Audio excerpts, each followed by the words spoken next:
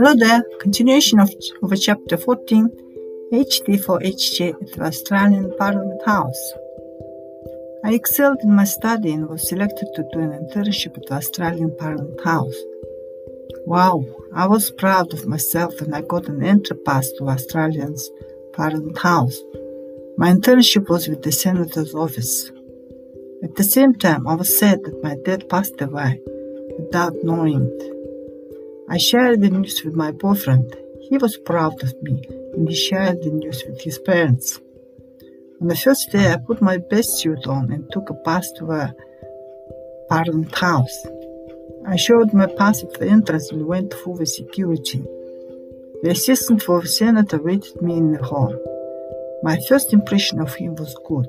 He was like one of those bachelor guys, all suited up with a great future ahead. We greeted each other.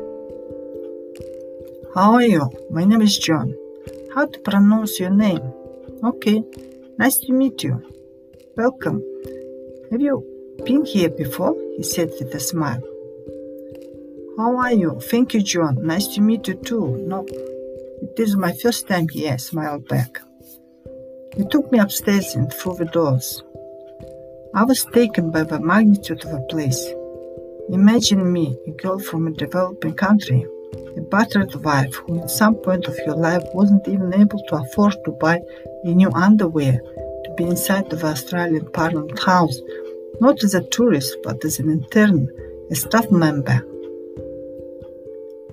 My inner voice kept screaming me, is it true? Is it really happening to me?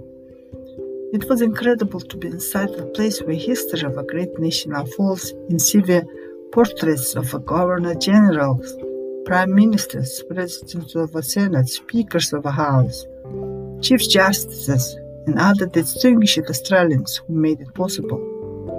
The interior design was magnificent and unique. I wanted to pinch myself to see if it is true or not. You might get overwhelmed, but don't worry, I'll show you how to get in and out so you will not get lost, he said. Thank you. Right now I'm pretty much get lost, but that's okay. I'll be alright, I answered him with a laugh. On the way we had a few laughs and he showed me how to get to the library. Then we finally reached the office at the senator's wing. Right now I'm alone at the office. The senator will be here a couple of days later. Make yourself at home. Your desk is over there. He pointed to the desk, which was not far from his desk. Okay, thank you. I will go to the library now, I said and went out. At the library I met other interns. I went through the registration and got a library pass. I knew my research topic. I searched the library and found a few items from the research paper. Happy with my findings, I went back to the office.